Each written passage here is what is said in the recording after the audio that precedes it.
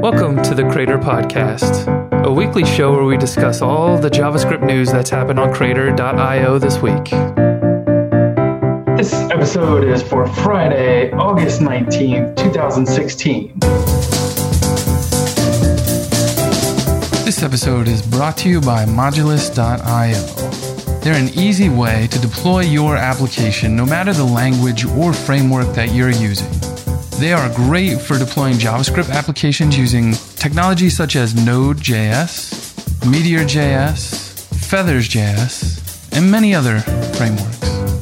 They recently updated their build process for Meteor to include uploading the code to a build server. They use a Docker component to create the build and output a consistent application that gets sent to the servos, making it more reliable and easier for you to deploy your Meteor application. Check them out, Modulus.io. DigitalOcean is the best place to get your Meteor application off the ground quickly, and the easiest to scale when you find success. I host Crater.io there, so I understand DigitalOcean. Start with a pre-configured one-click launch, such as Node.js, to get it up and running in 55 seconds, or build the exact infrastructure you need with root access to servers running 100% SSD in state-of-the-art data centers around the world.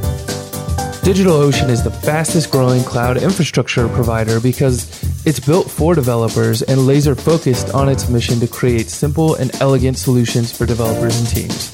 Use the promo code Crater10 on the billing page when you sign up for $10 to get started. Welcome, Crater fans. I'm your host, Josh Owens, along with my co-host, Abhi Aiyer. Hey, Abhi, how's it going? Good, man. It's good. Things have been really busy for me, but can't complain, man. What about you? Nice, yeah. It's just good to, be home and be podcasting. The kids are back in school. I feel like I'm getting settled back into a regular schedule now. A little chaotic over the summer. Kids are back in school now? Yeah, they went back this week, so they started Monday, which is way earlier than I remember school starting when I was a kid. We always went the last week in August. Yeah. So this week we are going to be talking about building real-time React applications with Redux and Meteor, GraphQL, and the amazing Apollo client. I love that title. Meteor 141 is out, and React binding patterns, 5 approaches to handling this. The interesting thing, too, I've been working on getting the new version of Crater up and running, and so there are a number of people that have been beta testing it, including Abhi. Looks amazing, man. It's stupid fast, and it's better than the Meteor forums. So yeah. I feel like maybe a little bit of commenting has died off just because navigating to the post and leaving a comment was a very slow process. And with the new version, it's silly fast. And plus the other nice benefit is we'll be able to ditch the pre-render servers and just use Meteor at this point because it's all server-side rendered. And then all of it has been major heavy lifting from Sasha, and I've just been kind of tweaking and deploying an updated version. So it's a good showcase for what you can do after the Blaze era. Before Crater was done in Blaze, and so was all Telescope apps. Mm-hmm. And now you have this opportunity to use newer technology. So it's a good example of what you can do with the current, tools. Yeah. Out there. And it's worth noting too, the backend has stayed relatively the same. There's been some small tweaks, and I actually have both versions deployed now, the Blaze version and the React version.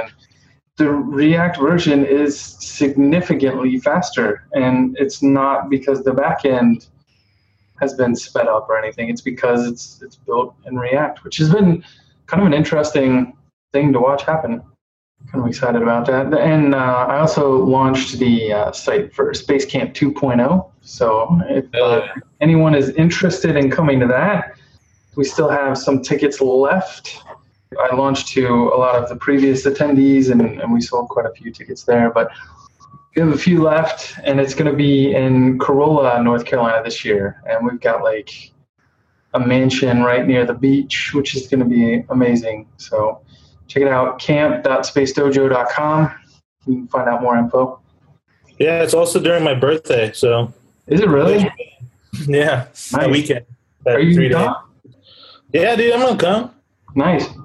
But I will say this, whenever I go to these Meteor things, I only go to the events for a little bit, and then I go do my own thing. This will be the same. Yeah, well, it's not really Meteor specific either, so like tech. Yeah. The nice thing is like the other things all occur at the same venue, right? And like you sleep there, you hang out there, you play games, drink beer. Like it was a lot of fun last year. Maybe we can get Ben to come down too, because I think it's his birthday as well. So that would be fun. That'd be awesome. Yeah. All right. So I think this was posted like maybe 2 weeks ago, but we didn't get a podcast out.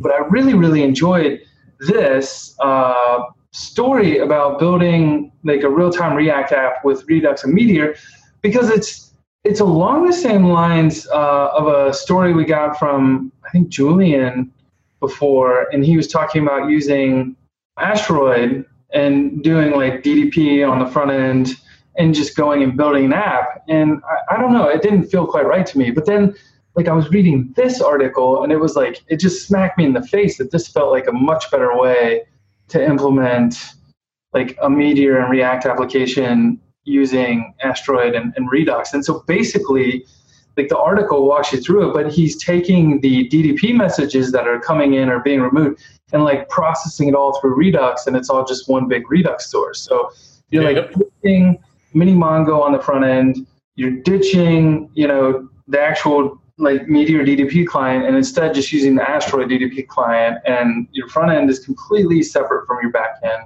but they still have that communication channel and they can talk back and forth. What people don't realize is DDP is actually really cool.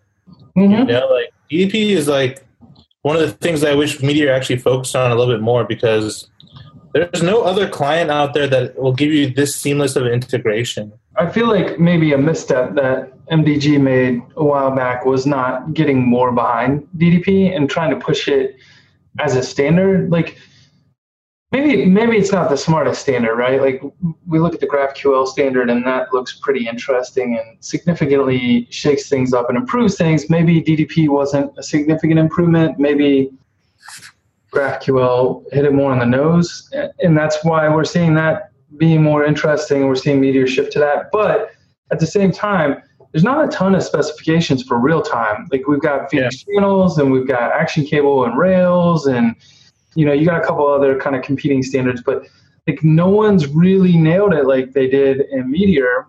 And I almost feel like what they should have done is just hired a couple of developers from other languages to develop DDP clients and put them out there and like try to get those communities to latch onto them as well. And that would have become pretty interesting. I think that's what GraphQL will be, but yeah. I mean, in terms of Apollo, GraphQL subscriptions are being worked on by Amanda right now, which is getting ready for 1.5, Meteor 1.5. So there'll be GraphQL subs, but I don't believe they're speaking over DDP or anything like that. But some WebSocket. Interesting enough, so I've complained about this before, but like Meteor build times are crazy, right? The 1.4.2 or something, they're going to fix it, the next version. They're going to work on it. I hear it every version, but what happened with us is like we're at the stage now where we have 9 megs of JavaScript being served to our clients, and it's like kind of like hit us in the face. We did like a page, page speed performance and all that stuff. It's terrible. Google AdWords is screwing us over because of the page load times, and it finally hit us because once you start making revenue and you have all these search engine marketing channels that are being affected directly by page load, everything just starts making more sense, right? I feel like our engineering manager previously did not want us to focus on things like that and rather just build features. But now we're at a point where we're making good money and we need to figure out this so we can make more money, right? We had to build the sales dashboard, which most of the time, I think most people will like err on the side of like, oh yeah, let's build an admin dashboard in the app, right? Yeah. But this admin dashboard is like pretty crazy. And we could have done like a microservice, or we could have done something else, but we are trying to ship something super quickly, you know? Mm-hmm. So what we did is we booted up the Asteroid client. We have a Webpack builded app that is just serving an index.html file, bundles all the JavaScript or whatever, and we're putting that on S3. And now we have a fully functional admin site that is just HTML, JavaScript, and CSS, and is connected to Asteroid, and reuses all of our APIs that we have on the DDP client. And we use Redux as well on that too. So I think that if you're struggling of building separate sites and all that, I think Asteroid is super good. It's actually really well built. It relies on a lot of the node-like practices, like event emitters and stuff like that. So it's pretty cool. I mean, I use it, and it's going to be used in production. So it's a good alternative. Also, you could possibly, if you're worried, if you have a big Meteor app right now, this is like the perfect way to get off of Meteor. If you don't want to be on Meteor anymore, you start moving all your front end out of Meteor and then connect over these the Asteroid client. And then eventually you can start moving your backend APIs into microservices. Mm-hmm. And then eventually what you're ended up with is no Meteor at all, because your front end is gone and then your backend is slowly gone. So if you're trying to make that move, which slowly WorkPop is going to transition into a bigger infrastructure, this is the first way to get there. I was talking to Sasha about this, while we were working on the new version of Crater, and he was trying to get, I tried twice to get Webpack and Meteor talking to each other, and there's actually a package for it, and I could not get it to work for either of the apps I was trying. Yeah. These were not Telescope apps; these were client apps, and build times were, I feel becoming a significant problem. I was pairing with people, and remotely, you hit save, and you're like, wait, and then finally it comes back, and reloads the page, and it feels like there's that mismatch where your mind starts to wander if it's too slow, you focus on the task at hand, and you're like, oh, let's open up Reddit, let's open up Hacker News, and that's terrible for productivity. Yeah, especially if you're managing a team, just to touch on that, if you're managing a team, not everyone is going to be 100% contributor, right? There's always going to be people on the team that are easily distracted or whatever. And the build time gives everyone an excuse, It's what I've been seeing in my daily life. It's oh, well, I was waiting for the build tool, so, I didn't get this done or something, I guess Sasha tried to do Webpack as well, especially on the Crater branch, and he posted a video about it. I think it's on his YouTube channel. But he found it hard, and then we started talking about code splitting, and he's like, code splitting just looks difficult. And so there's definitely this dichotomy between Meteor being easy to get started and Webpack kind of being this power tool, but it takes a lot of configuration, Yeah. And so the stuff that you're talking about and the pain that you're feeling is it's definitely real, and it's definitely something that has to be solved, but it's not necessarily a problem that everybody has right. Exactly. Yeah. I just don't know if we'll ever see an easy to use tool that'll do things like code splitting, and make it super easy on the user to integrate in a smart way. And it's not always best practice. For a while there, so I'll say the new Crater site's at 4.4 megs of JavaScript. It's not tiny. And I have a feeling it just added all the OAuth stuff, and I have a feeling it probably got bigger. So it's one of those things, it used to be better to load one giant tarball of JavaScript through one request, but I don't think that's the case anymore. Once you start approaching 4 or 5 megs, it's actually probably better to split it up into what the page needs to render, Exactly. And these things start to matter more when you have users that care, right?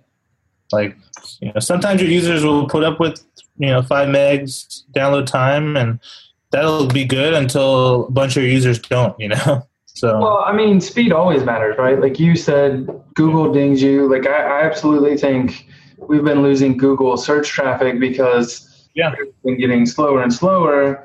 And we've been having problems with pre-render and that kind of thing. And so like moving to this faster version with,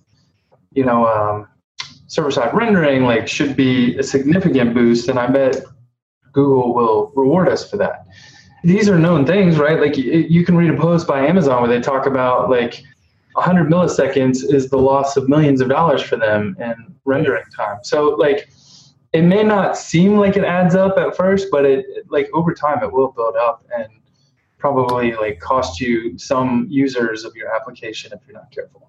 I wish the only thing I would have done differently is worry about that speed before.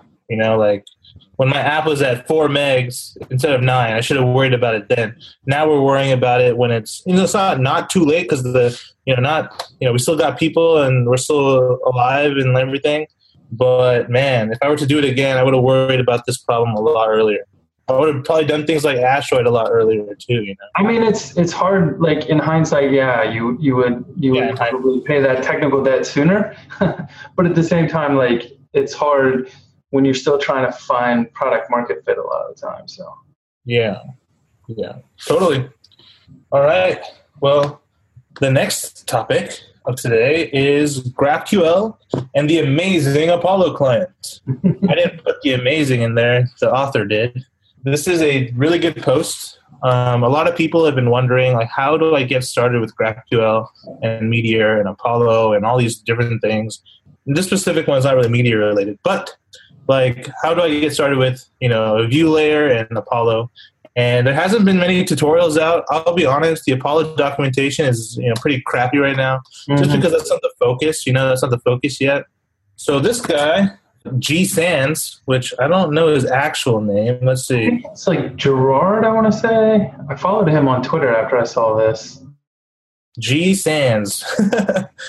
Gerard Sands. Yeah. And he's actually Angular 2 dev. Which is cool because the Angular 2 Apollo client is actually getting very mature thanks to Camilla. Anyway, back to the story. So he goes through what GraphQL is, why there are benefits, and for people who are new to the show or new to GraphQL, GraphQL is a application query language that effectively replaces REST APIs, and it allows you to have a uniform syntax for fetching data and mutating data on any client, whether that be mobile, web, or Windows Phone. Just kidding. So that's pretty much what GraphQL does. Apollo client is trying to solve the problem of how do I get started with GraphQL by giving you pretty much a standard GraphQL client library that integrates with React Native, React, Angular 2, and that's it for right now. Just recently, the React integration was rewritten. The APIs are rewritten to be more flexible for other view layers to come in, and now there's a bunch of changes, which are really, really awesome. There's caching by default. There's server-side rendering. There's just amazing things going on with the React Apollo. Angular Apollo is the same way. APIs are changing. So these projects are in flux, but this post goes through how to build a to-do application in Angular and React. So, pick your flavor and you can start learning Apollo.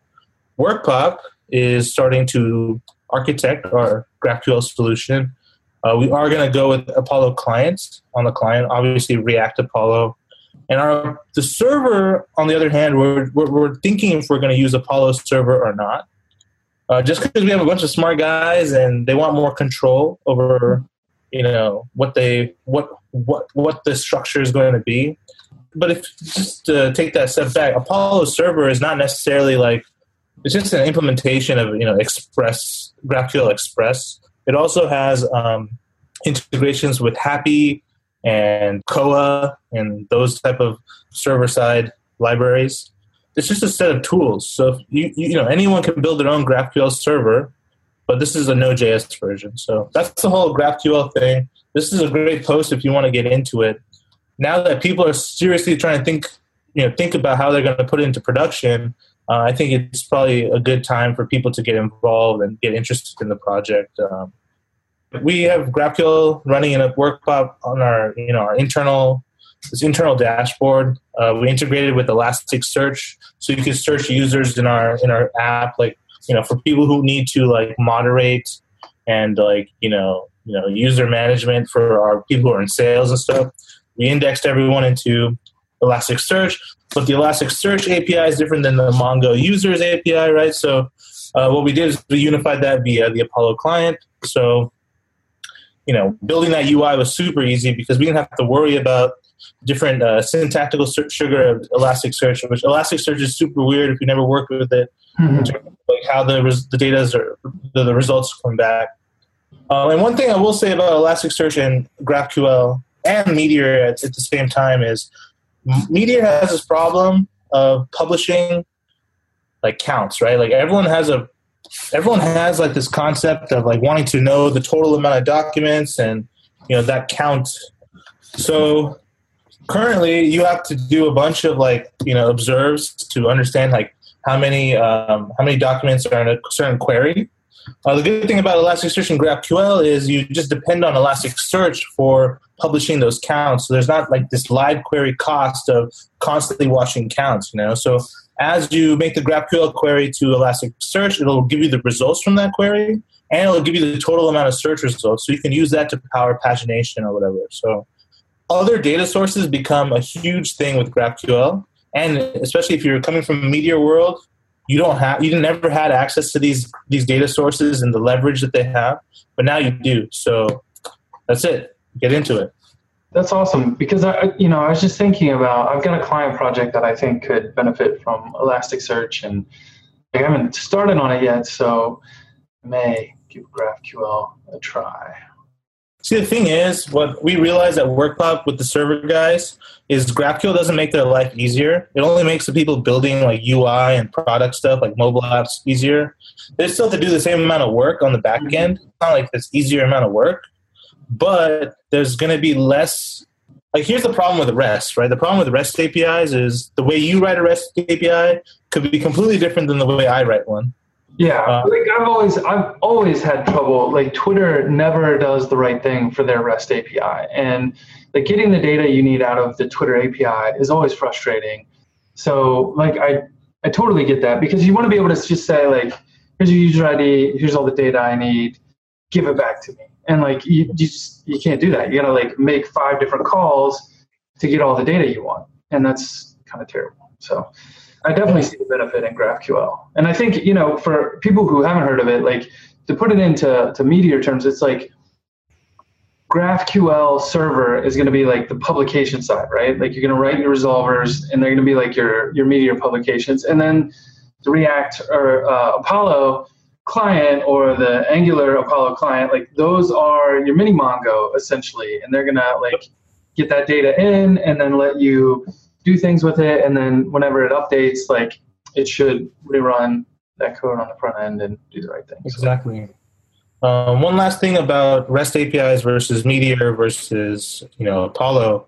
Meteor is good because you have simple schema, right? And you can always validate your request with check, or you can use match, or you can use simple schema itself. Yeah. Apollo has a type system, or GraphQL has a type system, so you can validate the certain queries or mutations you're doing. But REST has no validation system, right? So everyone rolls their own. Like every REST API has their own validation.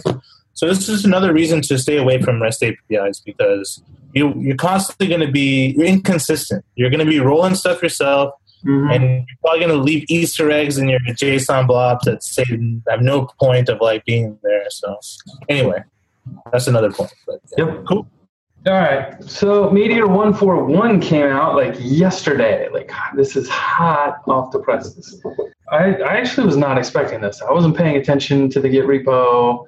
I've been like heads down working on other stuff, but this kind of hit me out of nowhere. And so they've done some improvement. I actually haven't even put it into the app that I'm working on right now to see what kind of timing improvement there is. But so before, they were using a JavaScript implementation of tar. I read the deeper article. So if you go, like in the show notes, we'll have a link to the announcement. But in the announcement, Ben Newman in a couple of spots says, hey, if you want to read deeper, go here. Like I read some of those links. He went from like 30 plus seconds to like 4 seconds by using native machine tar versus a JavaScript implementation of tar. And so basically, when they download a package from the package server, then they would have to extract that. And it was that extraction process that was taking quite a while. And so, he's saying that's like 30 seconds down to 4 is almost an order of magnitude there. Like we're close to an order of magnitude. So like I'm pretty excited for this myself. The other thing that they did, they switched to 4.5.0, which is funny because I think the state of deployment in Meteor 1.4 is actually pretty terrible. That was one of the things that helped me out the most with Crater. I literally lost a day to trying to deploy Crater using MUP and Meteor 1.4. And it's just terrible. Like we gave up, we moved it back to 1.3 and just deployed that way. So no Node 4.4.7. But so it's like, I have a feeling since MUP hasn't even caught up with a working Docker image, I worry like, what's it going to look like when it's got to be Meteor or Node 4.5 now? But the good news is like this is the brand new LTS long-term supported version of Node. So hopefully that'll stick around for a while and it won't be quite as painful down the road. But it's really cool to see like how quickly they were able to make that switch to Node. The other thing, and this is part of it, is that there's no more publish for arc. And so if you ever published a package that had a binary dependency from Node, then you would know that you had to do this publish for arc, which would basically go out and make a build, a binary build. So when you download a package, Meteor would look at the system you were on, and it would download the correct pre-built binaries for you, which was nice. But at the same time, now that they're switching Node versions a lot, that's going to be a lot more painful on package maintainers. So he outlines this, basically for each version of Node that they deploy, you're going to have to relaunch and re-release your packages. And so instead, what makes sense now, and I thought this was coming as part of 1.4, you actually just download everything you need and then you compile it on the target machine, which I think is the right thing to do. That's the right thing to do. But at the same time, like I have a feeling the forums and Stack Overflow are going to fill up with like noobs saying, I can't do this, because like they don't have the compiler toolchain installed. And like that's cool if you can't figure that out. But at the same time, like what used to be part of a user-friendly process no longer will be. The more and more I realize like what user-friendly really means. Well, this might be a generalization, but the more experience I get and the more my product is scaling, I realize that user-friendly has a lot of holes in it. There's a lot of holes for user-friendly stuff. It seems like the best tools are not user-friendly. Right. Like the more powerful a tool is, the more configurable a tool is, the less user-friendly it's going to be. You try to set defaults, but at the same time, like it becomes hard because like it's hard to document. It's hard to understand all the options that you have.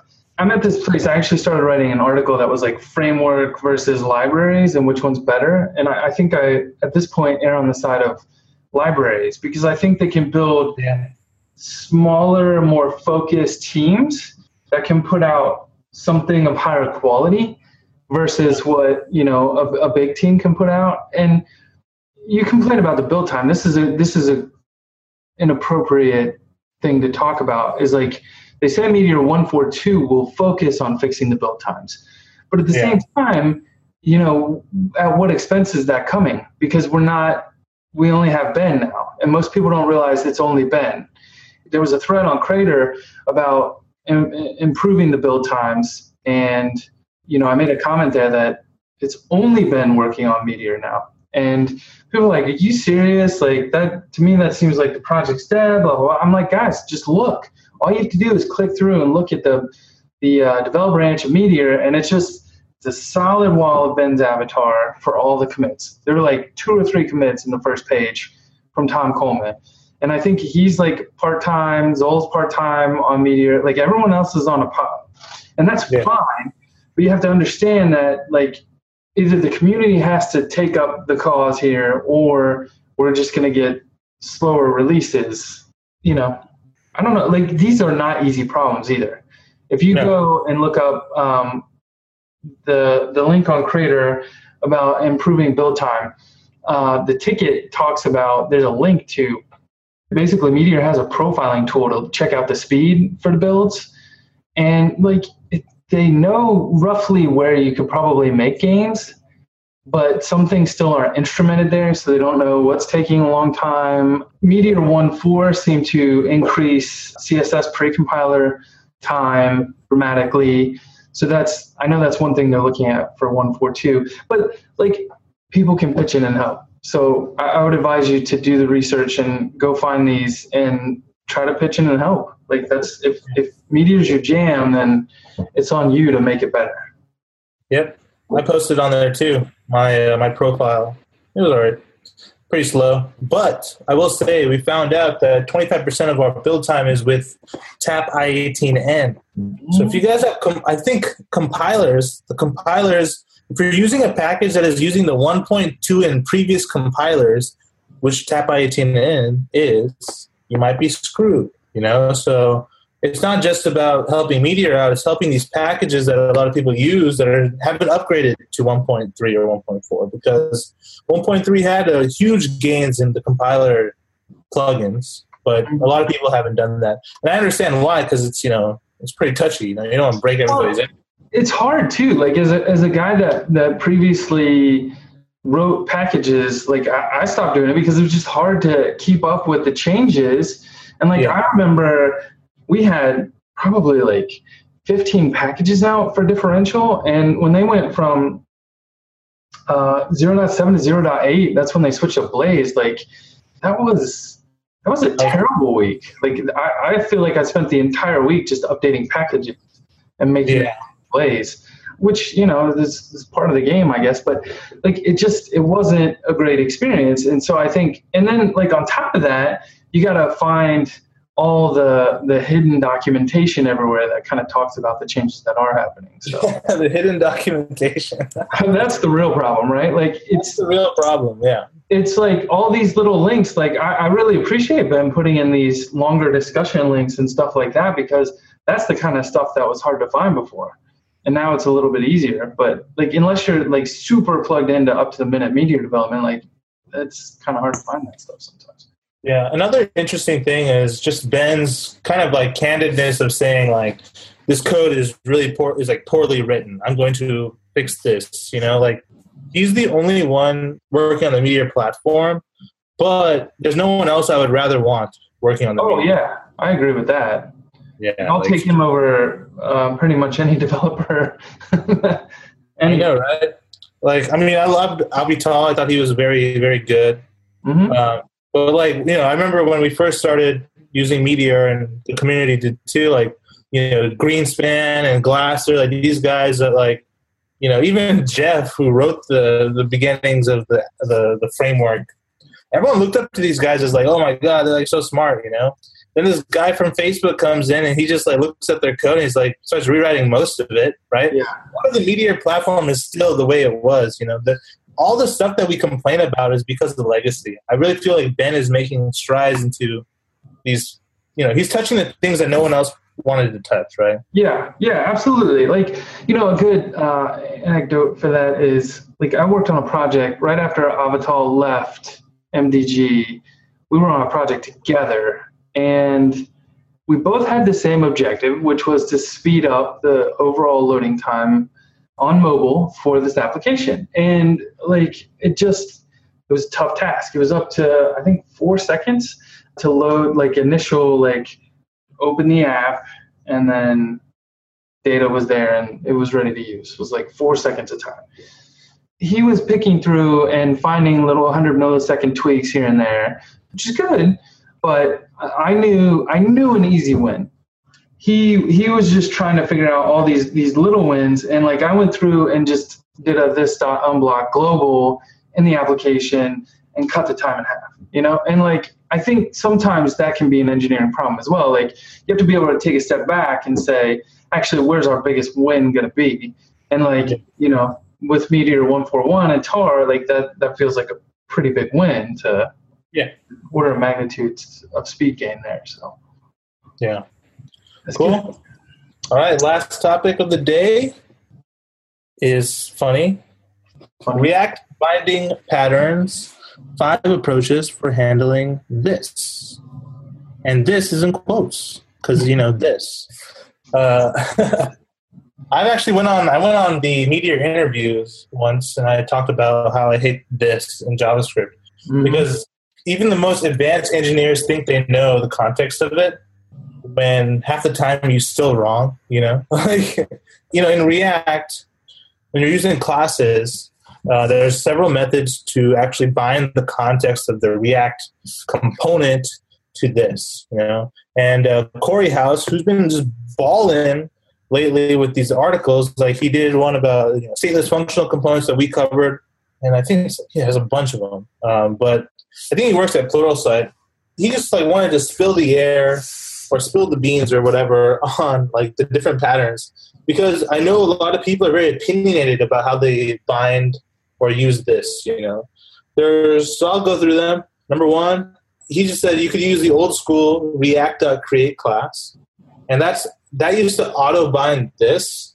So when people started using ES6 React, people are up in arms like, oh my God, I can't do anything. It's all broken. But it's because they just didn't auto bind this, which I'm actually in favor for. You should never auto bind anything. It's like Blaze auto binding this to be the data context. Like, who the hell knew that, right? So I'm not a fan of this, but you can, but you could, you could use create class and it'll still work for you. You can bind in the render function, which if you use Airbnb's React style guide, they will ban that because obviously they're a huge application. So they don't want to bind in the render function because that'll create a new instance of the function every time render is called. But Corey says that if your app is small, that's just a premature optimization, But Hey, I don't know. I'm not a fan of this, and I'll tell you why. Like binding in the render, I think looking at ES7 and getting decorators, I have a feeling we'll get auto binding back, and I'm fine with auto binding as long as you know you're doing it and it's explicitly done at the top of the file or whatever. And I think that binding in the render is going to be an additional problem at that point, right? Because you're going to have to hunt through your HTML code to find those bind calls and replace them. And I just think it's not super obvious. So yeah, I don't think so either. That's why you guys, people who use React, you should lean on the style guide and ESLint, because then you'll never even get into that habit in the first place. I have a coworker that is super into binding in the render function and had several arguments until I kept saying that, it'll actually cause a lot of problems. No one believed me. Then, lo and behold, I found the ESLint React style guide, where it says exactly what I just said. So I'm like, okay, so do you believe me now? Everyone freaking believed me then. So, okay, fine, whatever. Trust your style guide. Trust ESLint. Airbnb does a great job of keeping you honest. So, yes. Arrow functions in render. That's another thing. It's the same thing as the first one. Or the last one. Wait, which one? If you do the arrow function, arrow function, same thing, right? Terrible. Don't do it. Don't do this one either. And ESLint, Airbnb, React won't let you do this one either. Oh, really? So, interesting. I honestly, I never even thought to use a fat arrow. So you can use function, the word function. That's because they don't want you giving the context from the component into your function. So right. Anyway, I don't recommend this, but Corey says it doesn't really matter. That's because he's trying to be neutral. I'm more polar than that. Number 4, binding the constructor. This is the recommended approach. I'm into this one. This is what I do all the time. Sure, I may have 20 methods bound to the constructor, but first, you shouldn't have 20 methods bound to a constructor. You should make smaller components, okay? And 2, this is the most clear place to do it because it's called the constructor. It's where everything starts. So you can understand and read from top to bottom where things are going to go, what the methods are exact, stuff like that. So I'm into this. This is what everyone else recommends. for me, I do code reviews, and like if I see any other style but this, I will ding you on it because number one, you're right, performance concerns, and then number two, like future code concerns. The people coming in behind you should be able to open the file, make a relatively quick glance, and understand the events that are being handled essentially, right? Like you write these functions and you need to have the context bound properly because you're handling some kind of event that happened in React and you want to run a function as a result. So like there's a lot of pluses to this, and I fully get behind this one. So yeah. And the last one is you use arrow functions in the class property. This is actually pretty interesting. Might be the future of how we do these things, but there's a class property feature that's being proposed, I believe in ES 2016 or 2017, which allows you to have like static properties and like class fields outside the constructor. So just like, just on the class, and then you use Babel to transform those methods into the constructor, I believe. It's just because people don't like writing stuff, so they don't want to do that. It'll also replace like component will mount. You won't need to do like the will mount calls. But anyway, that's besides the point. This is also interesting, just because arrow functions are great because you do want to bind context in, and I've worked on complex UI. And I've never really needed to rely on arrow functions that much. Like pick your poison. I don't know if they're handy. Like coming from a backbone background and using CoffeeScript, like the arrow function was super handy. That's why, like, when I see it, I call it the fat arrow because in CoffeeScript you have fat arrow and skinny arrow, and like fat arrow rebounds your context properly, and skinny arrow just kept the context what it was. So yeah, I miss the skinny arrow. Using arrow functions in your class is pretty much, it's the easiest way to go from create class to this because you can just replace the arrow. You're not going to have performance concerns like the binding in the render or arrow functions in render, and you're not going to have to write .bind on everything. So you probably, like, for those who want to save lines of code, like 4 letters or whatever, that'll be good for you too. I personally will go with the 5th one just because that's going to be the same thing as number 4. Yeah. But, just syntactical sugar, it's probably the best one. But if you're a team that's kind of wary about adopting new features, I would hold off a little bit, But if you're like gung-ho, then go for it. Like my concern here would be, like, if this gets shot down, exactly, that's going to be a little weird, right? But it's a stage 2 proposal, which I don't even know what that means. Stage 2, that means that there's a draft out and the author is very sure about it. They're sure, but the committee's not, So, but, a lot of us are using stage 2 properties today, like, object rest spread, or object spread, which is stage 2. I realize that.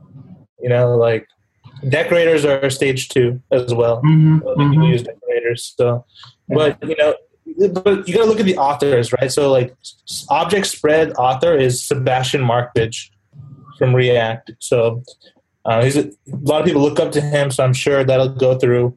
And then decorators are from Yehuda Katz, who is from Ember. So that's going to go through for sure. These two, like, people who people look up to. I don't know who did this class property feature. I think it's Daniel Tishinder. Hope I said that right. Yeah, so if we don't know who he is, probably not going to go through. I'm just kidding. No, come on now. It'll totally. This is a good change. I think it will go through. It's just, if you like living on the wild side, then go for it. If you don't, then don't do it. So. Yeah. All right. So I guess that's the end of the show. That's the end of the show. Yeah, that's it. A bunch of good stuff going on here. Yeah, it's good to catch up again this week. I'm excited. I will say, like, I am committed to getting the new version of Creator launched. Like, I'm this close. And if you're listening, like, it's super, super close. If you're watching on YouTube, you can see. It's not an actual measurement, but like, so at this point we've got the OAuth stuff seems broken, and I've got to download either the dev version of MUP or roll back to a slightly older version of MUP because the one I'm using now the log command doesn't work. So I can't see the Docker logs for the new Crater, which sucks. I don't know exactly what's wrong with the OAuth. I think it's throwing a 500 error, so I got to figure that out. Oh, man. But once that's done, like, we've got podcast integration in the sidebar. We've got it links to the conference up in the top bar. The other thing I want to do is try to set up a public Slack room so anyone that's a Crater fan can jump in and we can have a Slack channel where we can talk. It'll be different than, say, like Space Dojo Slack room, which you can get into through Patreon. But, I want to have somewhere where people can, like, it doesn't cost you anything. If you're a fan of Crater, you can just go and talk and have those conversations you want to have. Like we never really got like a Meteor Slack chat room. Like there's one for Apollo, which is pretty good, but there was never one for Meteor. I want to bring the community together in that way, and hopefully it's a positive thing. So Meteor forums. So there was a time where Crater was like the place to go for news, like because back then it was like Meteor news. Mm-hmm. And then the whole Meteor forums came out, and there was a bunch of drama, so everyone went to the Meteor forums. Mm-hmm. Now the Meteor forums is where dreams go to die. Like there's just like nothing productive going on there. And people who ask for help, they don't even get responses like they used to. Yeah. So, well, I mean, that's not the place to ask for help either. Like Stack Overflow. That's true. That's true. That place is dying. And I think with the Crater rebirth, it's going to like bring back the traffic, all the questions and everything, and articles are going to come back to Crater. So I'm really looking forward to it. So, the thing that I think probably hurt the most with Crater is the fact that you have to have positive karma in order to post now. And so and I don't really talk about it. I'll just say this, like if you're a spammer and you listen to this podcast, we've set the bar pretty high. And so I'll say like you have to have at least 5 positive karma, which means you have to get 5 upvotes on comments. I feel like there was a spammer the other day that asked me like how to get karma on Twitter, and I went and looked at his Twitter feed, and I didn't answer his question because like it looked pretty spammy. But like that kind of hurts because you can't just come in and start. You can leave a comment, but you can't post a link. So, and that's we just can't have nice things because spammers. That's why we can't have nice things, man. Yep. Blame the spammers. All right, Abhi. Well, thanks, man. All right, no worries. I'll see you next week. Yeah, tune in next week and we'll have more dev news. This has been a Space Dojo production. You can find out more information about Space Dojo at spacedojo.com. It's easy to join the mailing list and stay in the loop. That's spacedojo.com.